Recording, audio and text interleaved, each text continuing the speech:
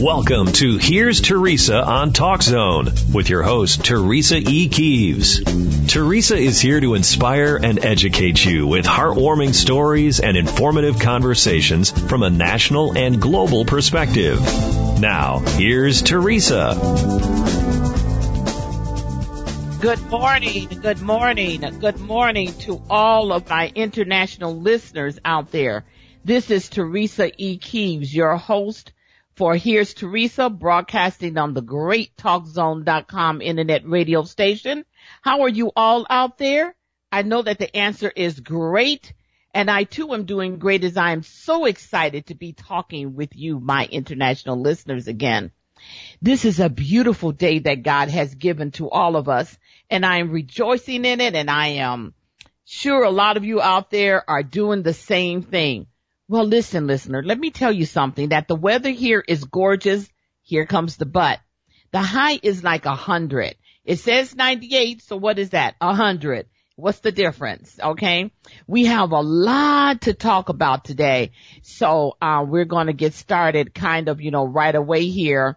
And we're going to be talking with, the world's best mental health therapist, Reginald C. Campbell, and we're going to start off with our dinner table conversation suggestion, which today, listeners, is titled Being Uncommon. And then we're going to talk on the following subject matters, which are lynching in America. It continues in different forms. Morals, just how important is it to have in your life? Why even bother if it makes no sense? And lowering the voting age to 16. Do you agree or do you disagree? Now, let's get with the dinner table talk right now. My suggestion for dinner table talk is, as I said before, being uncommon. Now, this is a subject that I have talked about on my previous programs, to you, my listeners. And, I want to bring it on again because it still is very important, in my opinion. And I want to start by saying that I am paraphrasing what Joel Osteen, the minister, has partly said in his sermon this past Sunday. But nevertheless, what I'm going to talk about is important, and I also feel it will make a great discussion for dinner table conversation with your family. Now, Joel Osteen talked about being uncommon in his sermon this past Sunday. He says that being common is not a good thing. Now, we do what everyone is doing in our society.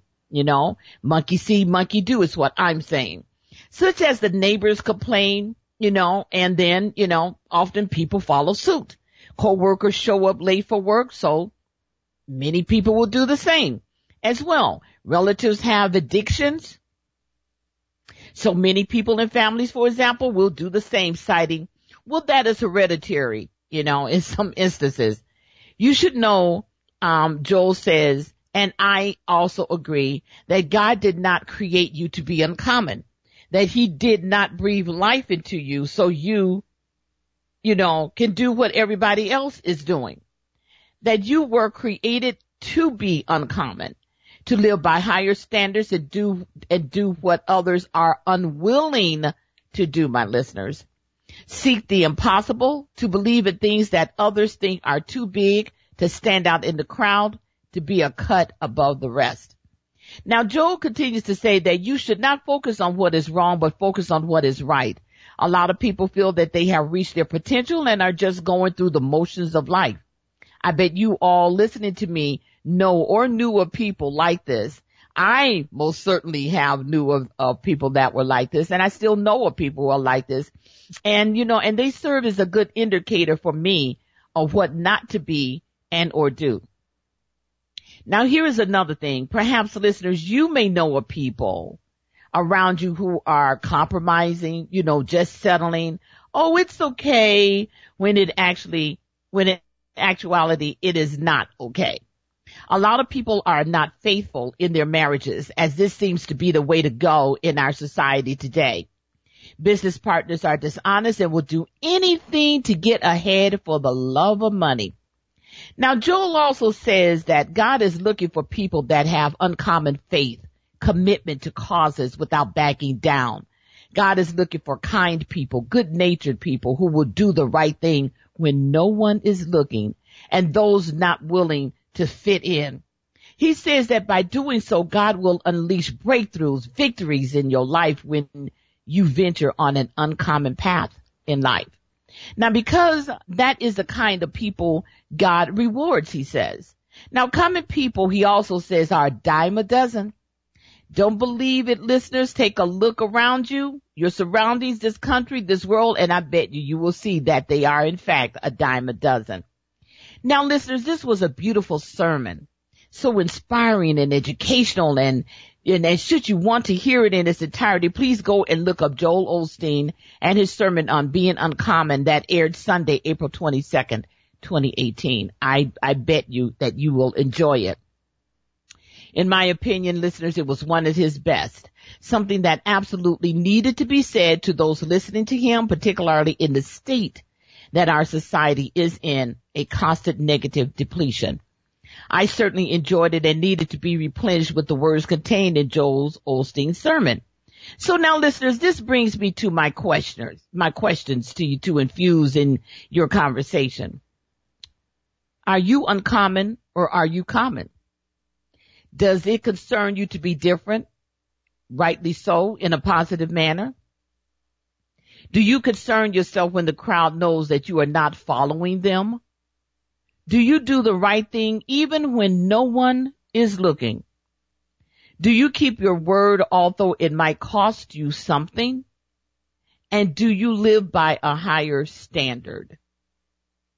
Okay, I just love this suggestion, for dinner table talk. And as I have said before, listeners in my program, if this is not a subject you want to discuss, please come up with one. But the whole idea of dinner table conversations is to get the family all around the table. If you don't have children, it's you and your husband, partner, friend, whatever, and have good discussions, put the devices down and engage in conversation with one another.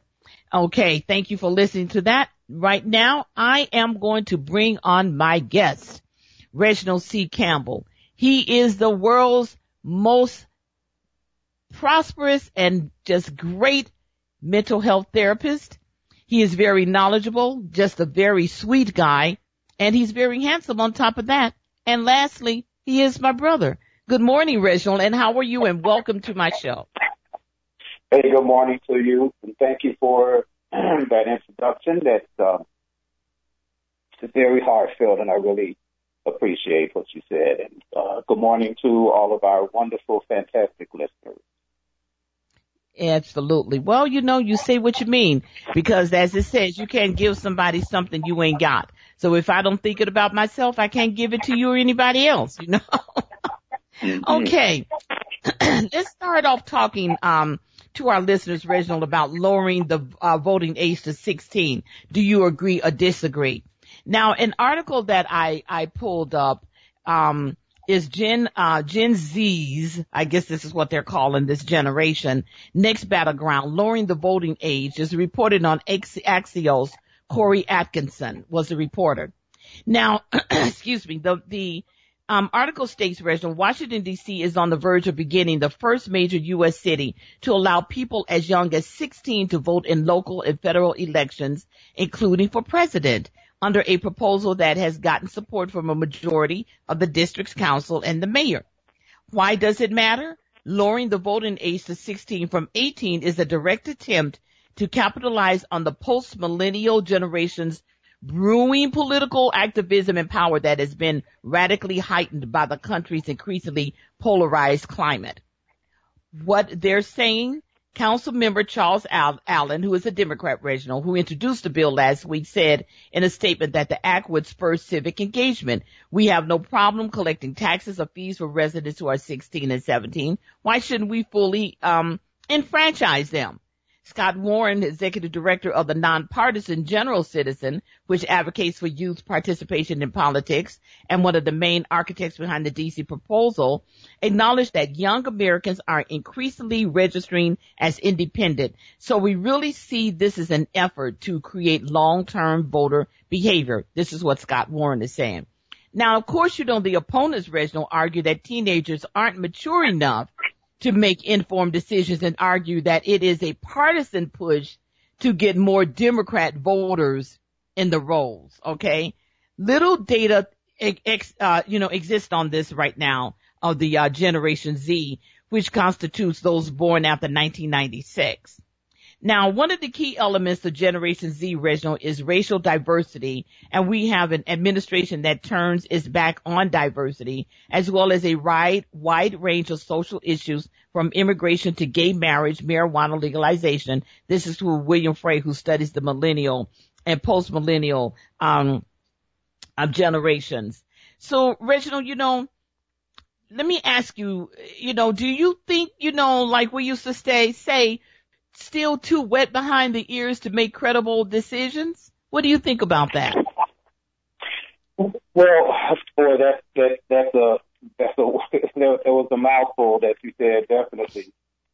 And, if you remember, it was the same thing that was said about before 18-year-olds were allowed to vote, back in the day. And, when the voting age was lowered to 18, I was Johnny on the spot voting. This is some of the things that were said about 18-year-olds, that they weren't mature enough, they didn't know enough, but yet they were being drafted and sent over to Vietnam. Lowering the age to 16, you're always going to have voters that, people who don't want to vote. Heck, we have 35 or 40-year-olds who aren't mature politically enough to vote. They cast a vote because of how someone looks or some great thing that someone says. So we just can't, the old kids aren't mature enough. Are there some kids who aren't politically astute? Yes. Are there other kids who are politically astute, 16-year-olds? Yes. Just look at the kids that organized the marches in the past few months. Mm-hmm. Those kids are politically astute. This was done, they had some help with from adults organizing that, and that's okay because we all need help with things. None of us do anything by ourselves. Exactly. So back to the original question, I do agree with lowering the age, voting age to 16. And the Republicans throw this out, because they're afraid that some of these kids are going to vote Democratic. But I think statistics have shown that a lot of these kids are voting independently. And I do believe by getting people involved at an early age, there's no guarantee. There's no guarantee that, when the voting age was lowered to 18, that people back then are still voting now. So there's no guarantee that the 16-year-olds would be still voting at 21 and 25, 35, 60 years old. But I do agree with lowering the age limit. Well, thank you for that. First of all, before I say what it is else that I want to say, I want to give a shout out to my granddaughter Tierra Alexis Daniel. She is 18 and she voted for the very first time this past Tuesday. We had a special election here in Arizona, and I'm so proud of her that she voted for the first time. But I also want to say to Reginald that I think that intelligence should be invigorated as early as possible. Yeah. You know what I'm saying? A lot of people, you're too young for that. You're too young for this. And well, how old was David when he defeated Goliath? That's right. Nobody else stood up to him. What was he like? 14 years of age, I believe. Yeah. So, I don't feel that, I think if they're 16 years of age, they can have a driver's license in a lot of states, and what a big responsibility is that, Yeah. So I think that all of these things need to be kids need to start knowing what the world is at a very, early age. It could be 8 years old, 9 years old. I can remember that, our dad talked about politics and a number of things when we were coming up, and we were certainly not 16 years of age. We were, very young, 6, 7 years of age. I can remember the discussions, and I used to kind of, try to chime in something. And if I said something, he would correct me or say something that would invigorate my thought. So I totally agree. I think that 16 years of age, if you're giving them a driver's license, to get out there in the street and drive, which is huge responsibility.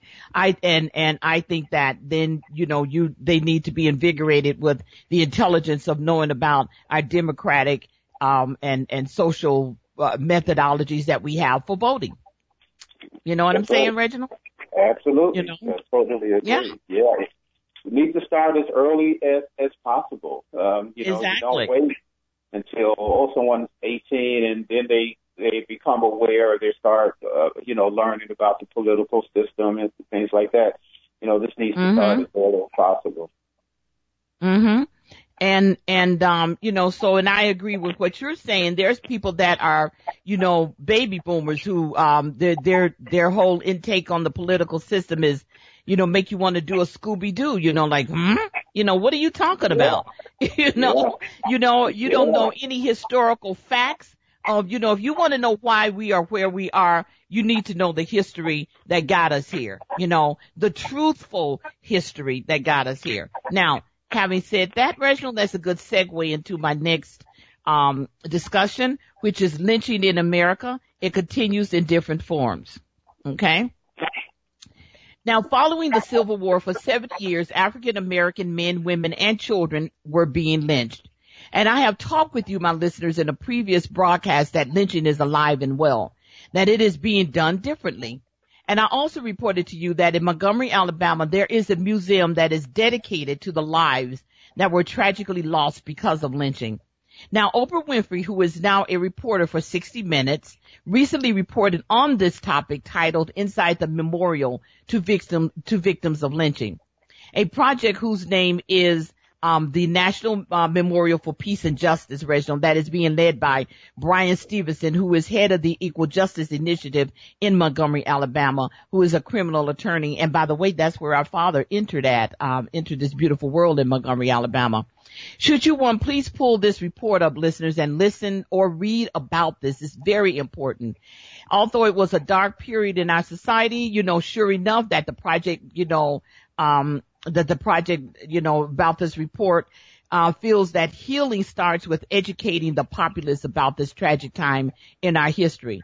The truth needs to be told, he said. And listeners, as I am listening to this report, a lot of what was said is so very apropos for today, pertaining to the terrible killings of black people, people of color, that are no longer done by rope hangings, but by guns and other methods. To me, it is shocking and is disturbing, Reginald, the reasons of why lynching was done to black individuals, in this country. And it still maintains its relevance today. As I stated before, the form in which it is done just has been revised.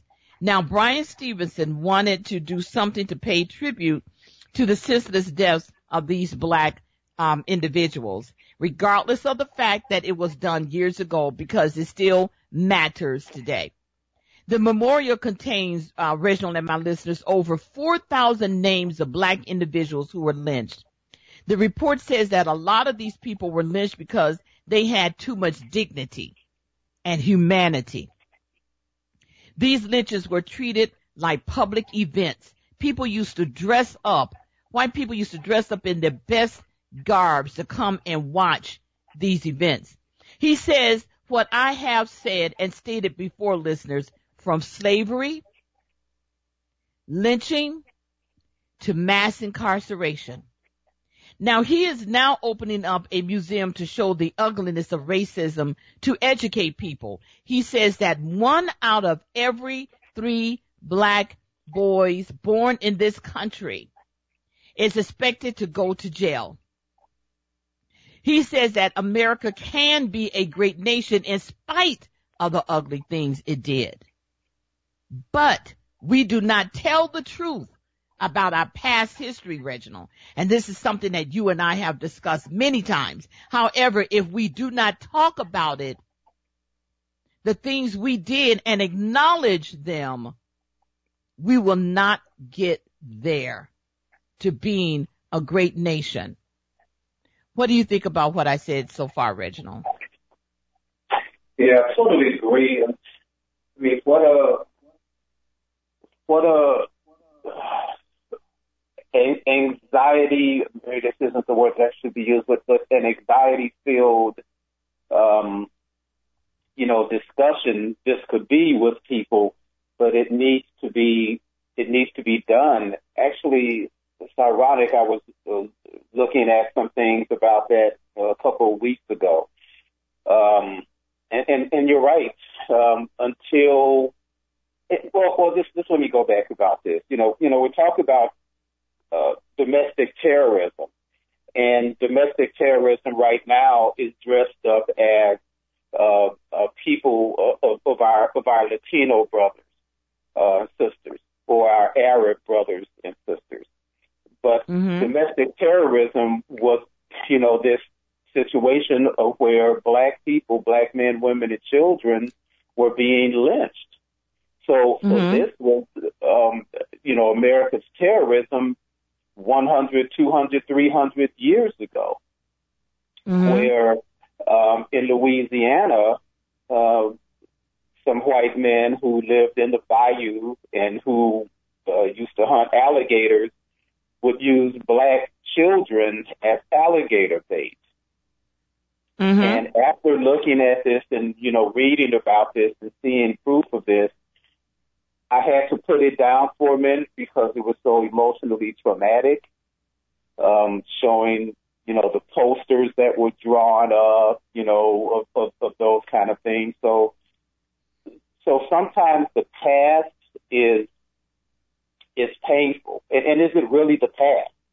But, the past is painful. It doesn't matter if you're sitting in an NA meeting or a therapist's office or speaking with your clergy. When we're dealing with the past, we have to bring it up and we have to acknowledge the past. You can't get past using drugs and alcohol if you're not going to acknowledge your current use of drugs and alcohol. Exactly. See the common sense in that, what you just said, Reginald? A lot of people are like, that happened. And Oprah did pose a question to the interviewee, something like that. Well, there's a lot of people out there that says, oh, well, that was a long time ago. He says, well, you know what? That may be true that it was a long time ago, but we still have not healed from that. And then I want to add, Reginald, because we are still doing the same damn thing right now. We're still doing it. I want to say that just yesterday I was educating one of my Asian friends about Muslims, because what he said to me was that, one of his coworkers is now, engaged to a guy. He's Muslim. And I said, and so what is that supposed to mean? He's a red and corpuscle person. He breathes air. He sweats. He has to do everything that you have to do. And he is an optometrist. Okay. You're a nail tech. All right. And, so just because but he prays 4 or 5 times every day. I said, sometimes I pray more than that. So what does that mean? That doesn't mean that I'm erratic. It doesn't mean that I'm a murderer. See, this is a whole thing that, you need to learn, and which is what we were saying earlier. Education, and I say this all the time, education is a beautiful thing. You need to be educated. Stop listening to what it is that you hear on all of these new news programs, be it CNN, MSNBC, Fox, definitely, and other, programs, letting that be your mantra, what somebody else is saying, that they're reading off of a prompter. You know what I'm saying, Reginald? That's right. And unfortunately, that attitude of what we're talking about is still sprinkled around today in our country. Anyone who waved the Confederate flag, that's that same attitude. And we talk about, patriotism and things like that. Well, how can you be a patriot when you wanted to succeed from the country? When you went to war to succeed from the country in order to keep other human beings in slavery, in bondage.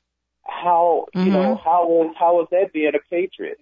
We have some of these people sitting on Fox and other newscasts and talks like that, who talk about their patriotism. And when you start pulling back the onion, are these people patriots? President Trump, Mr. Bone Spur. Oh God, for some reason I can't remember this other gentleman, a former musician. For some reason I can't remember his name. His name is right on the tip of my tongue. And hopefully it's okay. It'll come to you. It'll come to you later. Yeah. So this guy, he talked about being a patriot, and he, saying ugly things about David Hogg and some of the other young people who, organized the marches. And here's a guy, to get out of the draft, he pooped and peed his pants for a week, in order to show that he was so-called mentally unfit. Mid-state. Oh God. But he's Ted Nugent. Thank you, Jesus, Ted Nugent, for giving me that name. Thank you, Jesus, for acknowledging him for giving me that. Here's a guy who, to get out of the draft, and this isn't me saying this. Pull it up, and I remember this because I was alive when this was going on, and he bragged about it back in the day. He pooped his pants and peed his pants and went to the draft board that way. But yet now he's walking around talking about what a patriot he is, the Second Amendment, guns, blah, blah, blah. I mean, are you kidding me here? Exactly. Well, that's very much on the same line of Donald Trump, isn't it not? He's gonna, stand up there before all of his uneducated followers and talk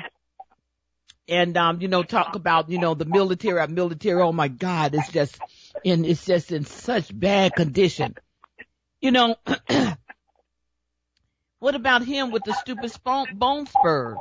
Oh, I can't go because I have a bone spur. So what? What does that mean? You're still walking. You're standing up there. You still were able to walk and go to school that your father paid your way through. So it's just But I just want to say something, Reginald, before I go on. I just want to say, people will say, well, what do you mean, that lynching still exists in America and blah, blah, blah, blah, blah. Well, okay, there's the shooting of the people of color at the Waffle House. What the hell was that about? What about the arrest of the men of color at Starbucks? And one of those gentlemen used to go to that Starbucks for 15 years.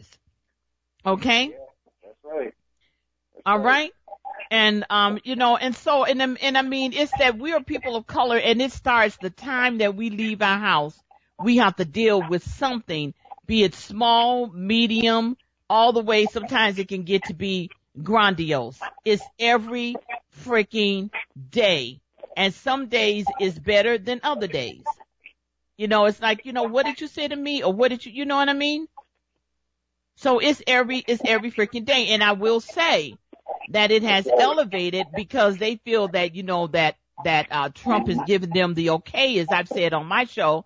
Ain't no shame in my game to pull their race card out of their, dust it off, pull it out of their back pockets, go to their cellars and get it, addicts or wherever they had it. Now they can pull it out. Yeah, now we could be racist and hateful again.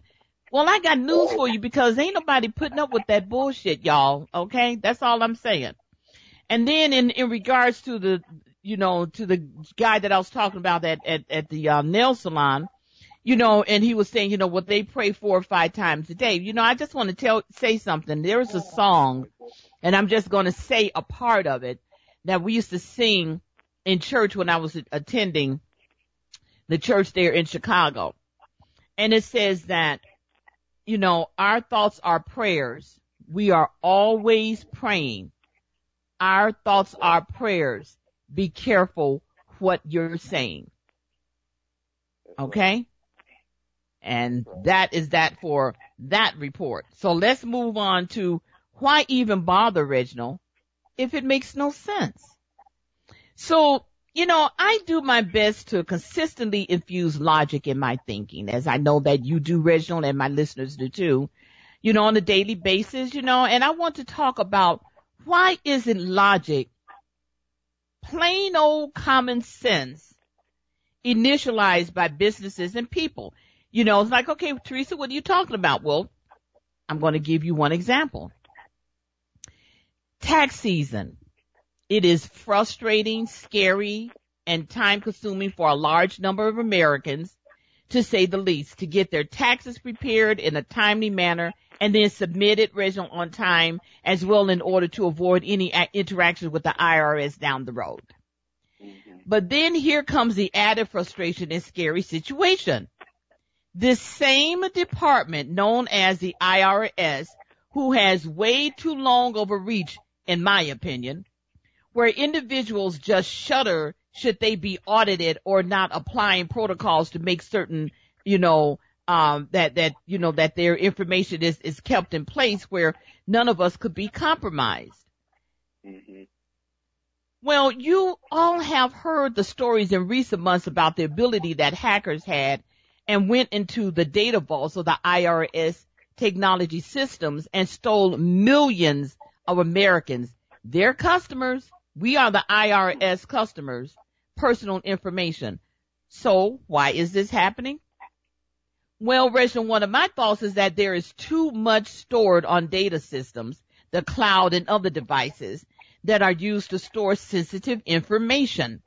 Also, there is not enough being done to protect the information on a daily basis that is being stored, as they demand that you get your taxes filed on time. So I have a few questions here, okay? What was wrong with the method of just mailing in your damn taxes that you completed as long as they were in by the due date? Is it that, that is an out-of-date method, Reginald, so we must upgrade? Why? Why do we need to do that? If it ain't broke, don't fix it. I have been filing taxes, and you have too, Reginald, a lot of my listeners out there. And what I have taken note of is that the tax returns are not coming any faster by e-filing. And individuals' information was not being compromised like it is today. And then those that are compromised have to do cleanup that can take years to do, to rectify regarding your personal information. So why don't you just mail your taxes in early by the due date and, early or by the due date and call it a day? Or are you aligned with the quick, fast, and in a hurry society? If I email my taxes, I will get them sooner. Not really. So, Reginald and my listeners, this makes no sense to me. So why even bother? Your comment? Yeah. I mean, what a good point of, 10, 15, 20 years ago when we were mailing our tax forms in and the information wasn't being compromised. Look, I understand technology and technology is great, but nothing is going to take the place of good old paper and pencil. And you're right, it's a shame that people's information, and you and I talk about this a lot. It'll be, I don't know, something you want to order or something or whatever. And they say, well, you can go online and do this, or a person wants to apply for a job, a kid wants to apply for a job at a grocery store. Well, you can go online instead of just still having a paper application where that person can complete right then, or what if that person does not have access to a computer, Yeah. So much of our information is stored on the web, and this information could be compromised because there are, really smart people out there. They're not doing, acting smart or acting nice, but there are people out there who are constantly out there to try and instill and get people information. Mm-hmm. Mm-hmm. And, and it's a shame. Like this one thing I heard about, you probably know more, I'm sure you know more about this than me, that if someone owns a home, and I forgot what they call it, if you own a home, someone can actually get your information, take out loans and things in your name, and end up eventually can own your home. And the insurance that you have on your home does not protect or cover that. And I'm like, why? How is that? So again, it goes back to what you were saying. People's personal information can be compromised like that, and they're left holding the bag. Exactly. It's terrible, and it's like, your credit card companies, you can, call them up and, say, okay, I didn't make this purchase or whatever. It's like, my neighbor across the street, he had, or, you order things. And then, these individuals delivering it, the post office, the UPS and all these other, delivery services, they just put it at the front door. They don't care. When in a lot of instances they have, like some people have, porches that have chairs and they can hide it behind the chairs to make it less conspicuous for the nasty eyes that are searching to snatch something away from somebody. But they'll set it and they'll put the box right on the, front porch. So he, let us know that, it stated that it was delivered. His packages were delivered, but now he goes out there and they're not there. Oh, wow. I mean, we weren't home because typically we look out for, one another. But I mean, what are you supposed to do about that? Wow. So you called your credit card company or whatever, and it's like, well, it shows that, it was delivered. Yeah, but I don't have my product that I ordered, that I paid $200-$300 for, $50 for, whatever. Okay. So just how do you handle that situation?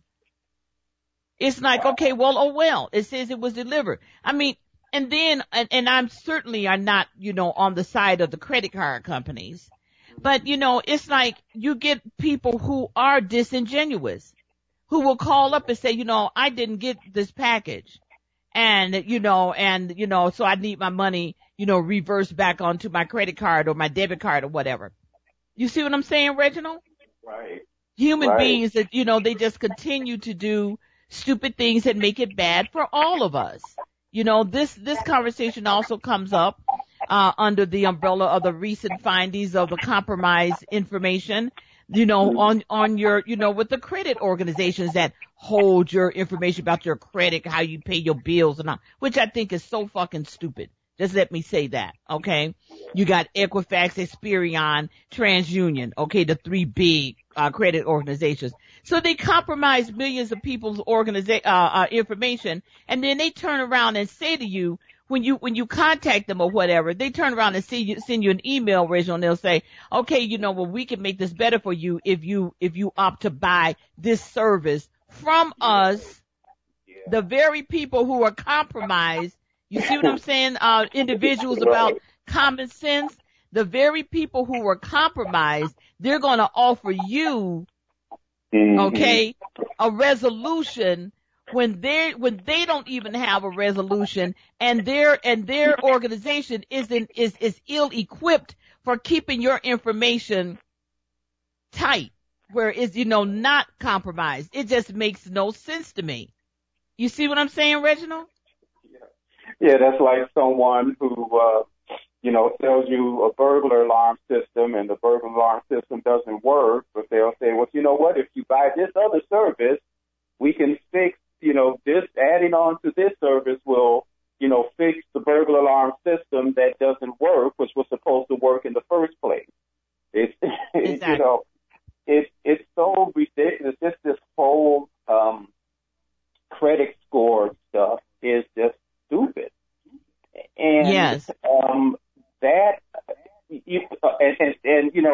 I'll just put it out there. All of that was to compromise people of color. So Thank now you. all of a sudden, you have to have this certain credit score for this or for that, blah, blah, blah, blah. All that was to compromise people of color, to slow down, to stop people from color from living in certain areas, from buying certain things. Let's call it the way it is, because it's all bullshit. Oh yeah, we've said this before about the credit cards, okay? And I see people doing this all the time, and this makes no sense to me either. All right, I see people whip out their credit cards to pay for. I'm just going to say nondescript items, okay? It isn't any major thing like 2 bags of potato chips, a pack of cigarettes that's going to hurt them and the ecology as well. And, or maybe some gum. How dumb is that? Okay, so the gum is less than $2, but, your credit card, has a thing, percentage rate. So now let me give you a real quick example. And I know a lot of you all are out there smart and everything, but I'm just like for my listeners to be on point and they can pass this information down. It costs less than $2. Let's say it's $1.88 after they take the, taxes. Okay. And so then your percentage rate on your credit card is, 10%. Okay, so 10% of that is what, like, it's $1.88, is what, 18 cents or whatever. So that's going to add on, but it's compounded. Mm-hmm. So it's, so you got previous bills to pay, and let's just say a month or something, then so you're done paying for this if you don't pay your credit, bill off as soon as you get it. And how many Americans, can do that? So they have to go with a monthly fee, all right? Which is also a game for the credit card companies and the CEOs to get their, billions of dollars, annual, rewards. But I'm just saying, why even bother doing that? Right. It doesn't make you look, stellar or, oh wow, you got a credit card or whatever. I mean, that also even goes with even if you have a debit card, even if it is, you do have the $1.88 to $20 or whatever in your account. Why even bother? You don't know how safe that individual's equipment is, that where you're swiping your information and it's going through the rigors of doing what it needs to do in the technology arena. Mm-hmm. And then, it's like, oh my God, my card got, you hear so much of it. It was compromised when I was at the Circle K. It was compromised when I was at, Safeway. Well, if your ass had to pay cash, it would not have been that. And by the way, Reginald and my listeners, I'm hearing more advertisements of giving incentives if you pay cash. Wow. Okay? If you pay cash, typically if you pay cash for, big ticket items, mattresses, furniture or whatever, or you're buying a large amount of clothing or whatever, you can get discount just by paying cash. All you got to do is ask. You know what I'm saying, Reginald? Yeah.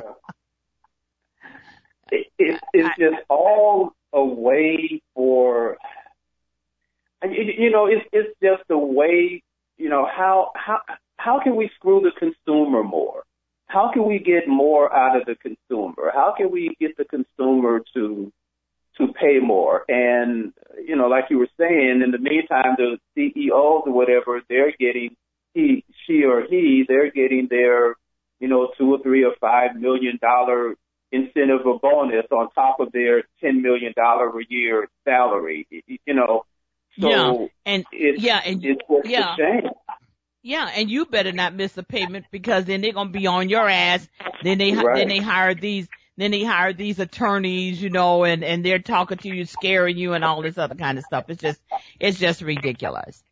Okay, let's move on to morals. Just how important is it to have in your life? Because I think we're going to be talking about this for a bit. Now, and I was researching and I came across this website, listeners, called allaboutphilosophy.org. And the title of the article is Philosophy. Now, it defines morality by saying the following in part. Morality speaks of a system of behavior in regards to standards of right or wrong behavior. The word carries the concepts of, number one, moral standards with regard to behavior. Number two, moral responsibility referring to our conscience. And number three, a moral identity or one who is capable of right or wrong action. Morality has become a complicated issue in the multicultural world we live in today.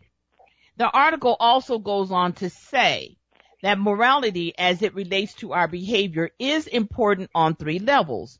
Renowned thinker, scholar, and author C.S. Lewis defined them as the following. Number one, to ensure fair play and harmony between individuals. Number two, to help make us good people in order to have a good society. And number three, to keep us in a good relationship with the power that created us.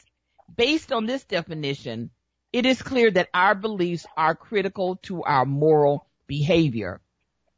Now, morality impacts our everyday decisions, and those choices are directed by our conscience.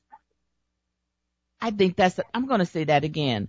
Morality impacts our everyday decisions, and those choices are directed by our conscience. I think that is a beautiful statement, listeners. Now, I am thinking, how many people in our society today realize any of what I just said? How important it is to maintain moral standards in their lives and not consistently bathe in the slippery soup of disrespect allowance in their lives as they are thinking, well, this is how everybody else is acting. Like, didn't I just get through talking about being uncommon? And common allowance of individuals in their lives. I'll say that again, allowing common individuals in their lives. Let me put it to you that way. Now, I read earlier, Reginald, that morality has been a complicated issue in the multicultural world we live in today. I kind of, I had to, think about that for a little bit.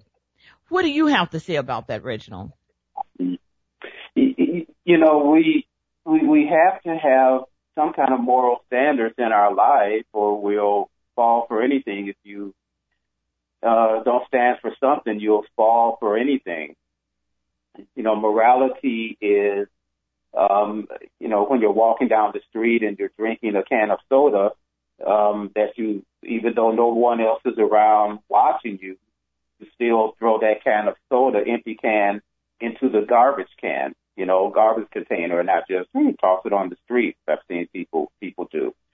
Dr. King talked about, whatever we do is to be the best that we can at that.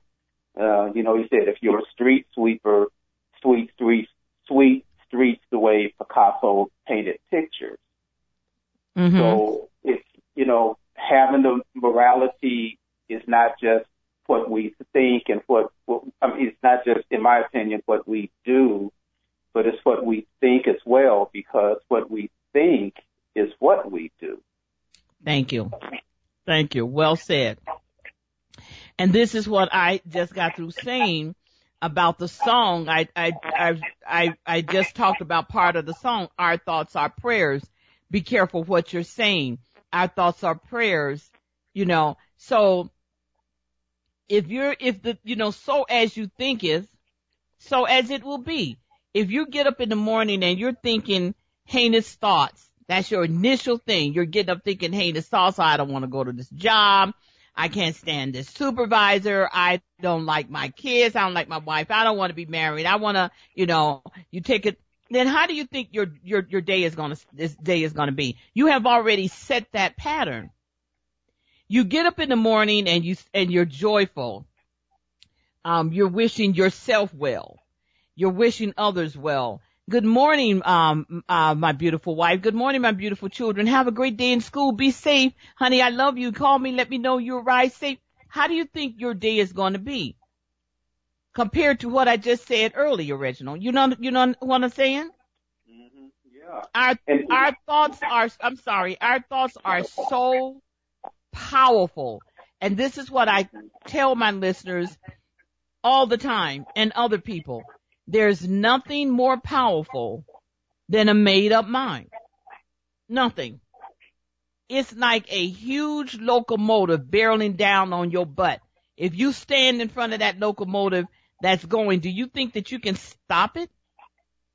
The only way that you can curtail that, your mind that is that you have to change your thought pattern, which is the thing that infuses, electrifies, or feed the mind. You understand what I'm saying, Reginald? And so well said, and that's for all of us, including me. I'm dealing with a situation now where I have to be careful with what I think and how I think. Because in order to change what I'm praying and asking for to change, I have to watch those thoughts. So our thoughts are so important. And you and I talk about this a lot. Just the other day, I'm leaving my complex, going to work, and this lady behind me who lives in my complex, I've never seen her, met her before. She's tailgating me through the complex.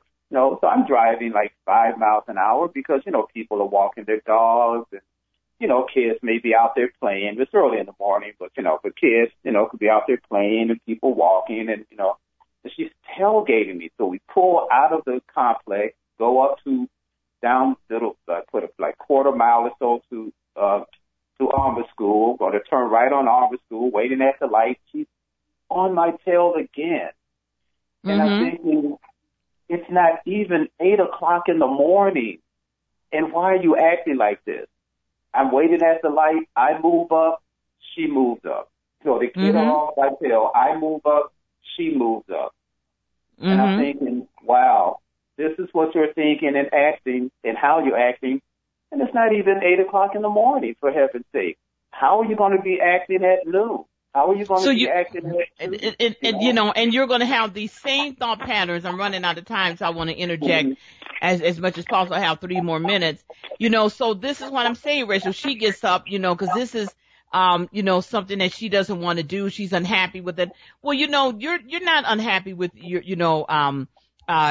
job. Let's get down to the base of it. You're a mental health therapist. I'm not. But what I tell my listeners that I'm infused with a wealth of common damn sense. I am awake every moment of my life. I'm a great observer. So the thing is that it boils down to you are not happy with yourself.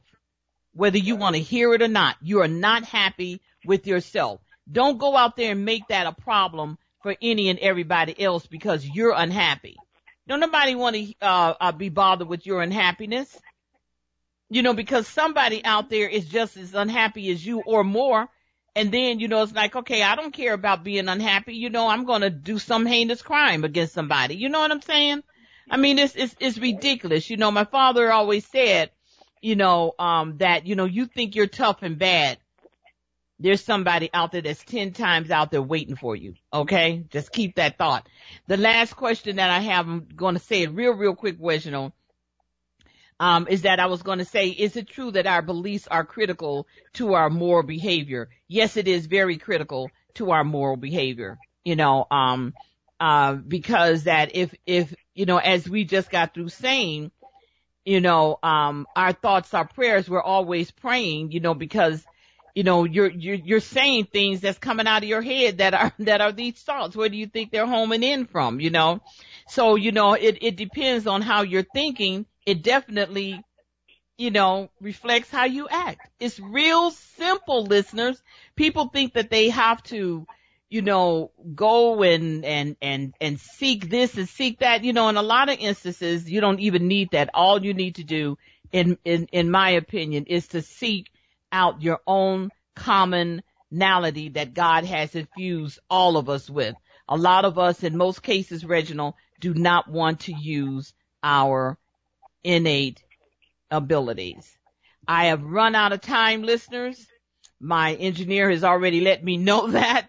Thank you, Dave. I thank you for listening to me. Reginald, thank you for being so ever present.